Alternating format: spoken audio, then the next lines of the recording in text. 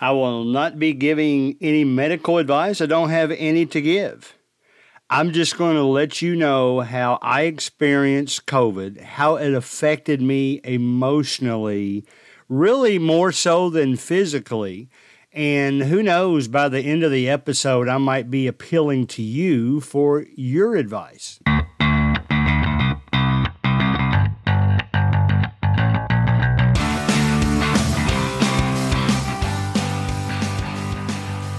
All right, guys, I do want to start the episode very quickly about just expressing my thanks over the last 3 episodes. I told you 3 episodes ago that was the most popular episode of the year when you measure it based on listens in the first 7 days. Well, the episode 2 weeks ago replaced it, and then last week's episode, When a Stranger Calls, replaced them all, actually by far. So thank you for that. You know, it's hard to do an episode like this one. First of all, I don't know if when you look this up, either on some of you listen right on the podcast website, substituteteacherslounge.com.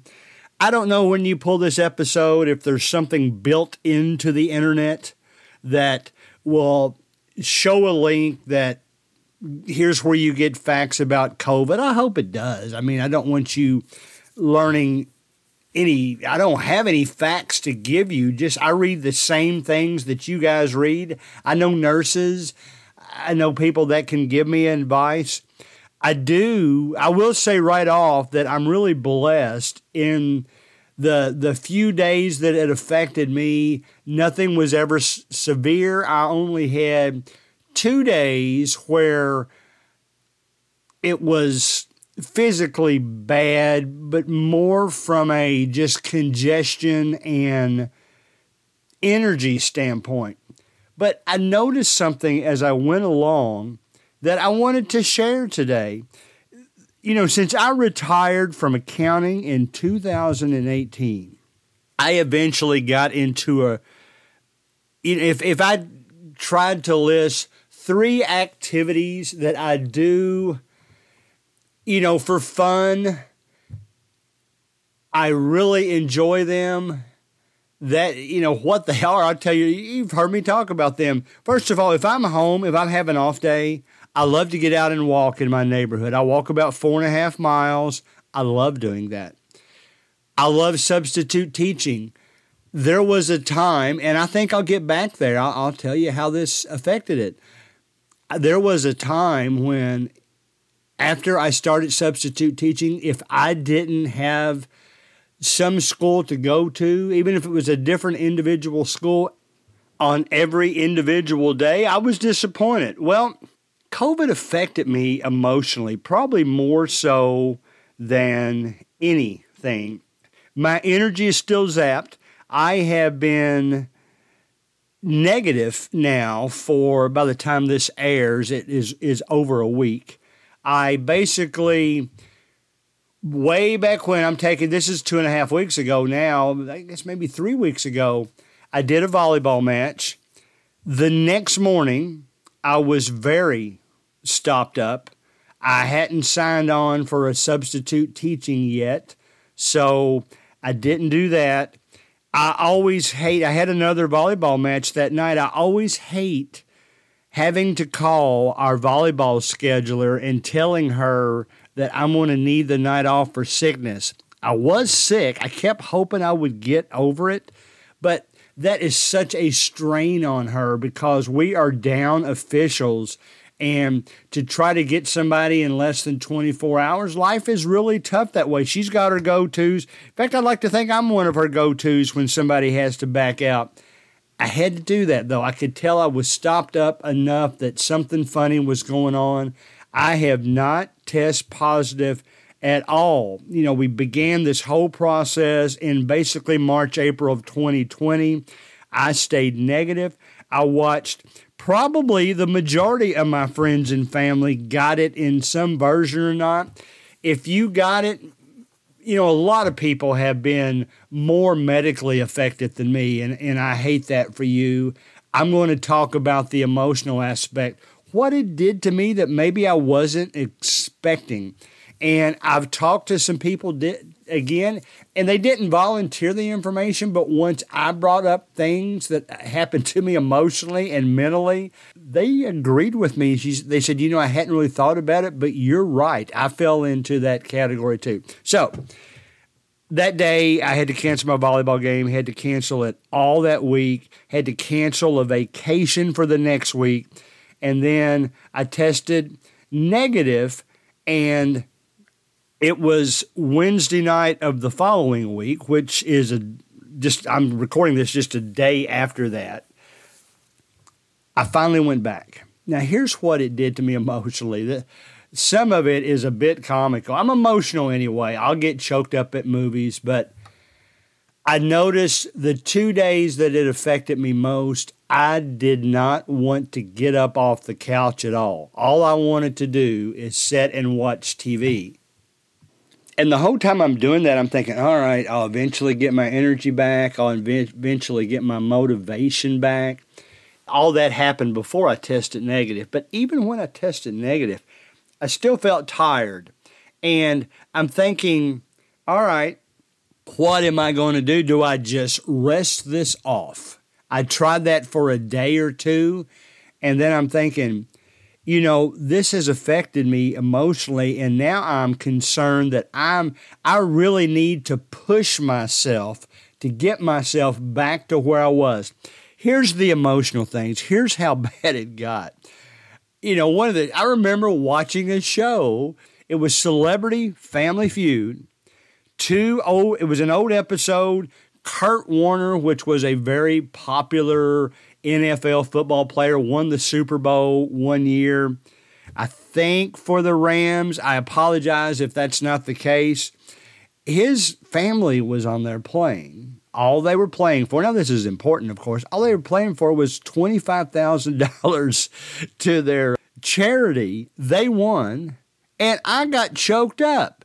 And I'm thinking, man, I never did that before. I teared up a little bit when I tested negative because it was sort of like the end of an ordeal that I had been to. I think what affected me most, though, was the isolation and the quarantine. And as I read it, you go read it yourself. This is as I read it. If I misread something wrong, if I got the information wrong from the nurses, I know that's fine. But basically, what I'm reading from the CDC now is that you isolate for 5 days. Then, if all your symptoms are gone, then you can go back out in public, but only if you wear a mask for the next 5 days. So I went through all that. I'll tell you what I did on day 8. Day 7, I went out to a Dollar General just to have something to do. Day 9, that was day 7. Day 8, I actually went mask up to a volleyball game. I still was too paranoid to sit very close to anybody, but it was 2 teams that were playing in the area that was only 15 minutes away from my house, so I went and saw that. Through all that, though, when I had to isolate, I went up to a room all by myself.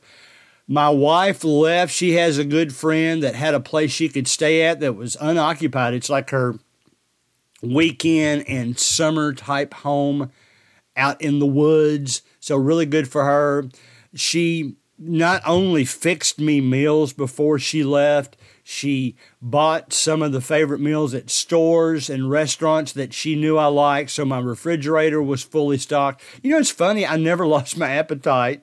In fact, I still dabble with intermittent fasting. I'm not as good at it as I used to be, but I ate a lot more food during COVID because in my mind I was thinking, man, I'm weak enough. I need to eat to keep my energy up. So that's what happened. But being isolated like that messed with my mind. And I'm sure those of you that have gone through it, that isolation part is really kind of messes with your mind. You can't see your family. You can't see your kids. What happened to me after that, when I could get back out in the public, when I could talk to people? One of the ladies that I did talk to, by the way, she saw me wearing a mask at the volleyball game, and she talked to me, said she had just gotten over her bout with it 2 weeks ago. Does seem like this is, by the way, September, this would be the 11th, 2022. She said she had a little mental, I shouldn't use the word mental because that has such a negative connotation. We're not talking about mental issues as diagnosed in the medical field. I'm just talking about it got into my head. Here's what happened about those 3 favorite things to do. They're getting out and walking 4.5 miles in the morning, substitute teaching, obviously, and volleyball. My 3 favorite activities to get outside and do. Now, y'all are going to laugh about substitute teaching and volleyball being outside, but those are my activities that I like to get out to do. Well, here's what happened. After all that time isolated, I got demotivated. It made me demotivated to do my favorite things. I finally pushed myself, even though I felt like I was weak in my legs, I was tired. I got out one morning and went back to my 4.5 miles. I could tell after one lap that, all right, do I quit now or do I push myself to keep going? And I pushed myself. I ran into a neighbor, we walk all the time. He stayed on the opposite side of the street. I told him don't get as close as he used to, even though I was past the point that I was supposed to be contagious. I still was a little bit paranoid about that. And we talked about it. I said the aches, the aches were probably the most aggravating part, not having energy. So I'm trying to push myself to do my whole 4.5 miles. He said, I know you, Greg. He said, you'll get there. And sure enough, I did it. I actually felt like I had more energy afterwards than I did before. And I was really expecting to be completely wiped out. And that didn't happen. Now, that was my first thing, and I've motivated myself. But even this morning, the morning before I recorded this, I've just come in from walking. I still have a little bit of that reluctance. It's a week after I've tested negative, and I still, through the whole walk, I'm thinking, all right, do I want to quit? It's basically 3 laps through our neighborhood. Do I want to quit after lap 1? Do I want to quit after lap 2? And all that. Yesterday in total, I had not subbed all this year. So my last substituting job was back in April of 2022. Here it is, September 7th is the day that I'm talking about right now. I decided to both go back to substitute teaching and do volleyball that night. Used to do that all the time. I knew that I needed to really push myself to get back into my routine. And I did it. And I enjoyed seeing the students. And I've got a full week of substitute teaching booked, this coming week. And I've got almost a full week of volleyball booked.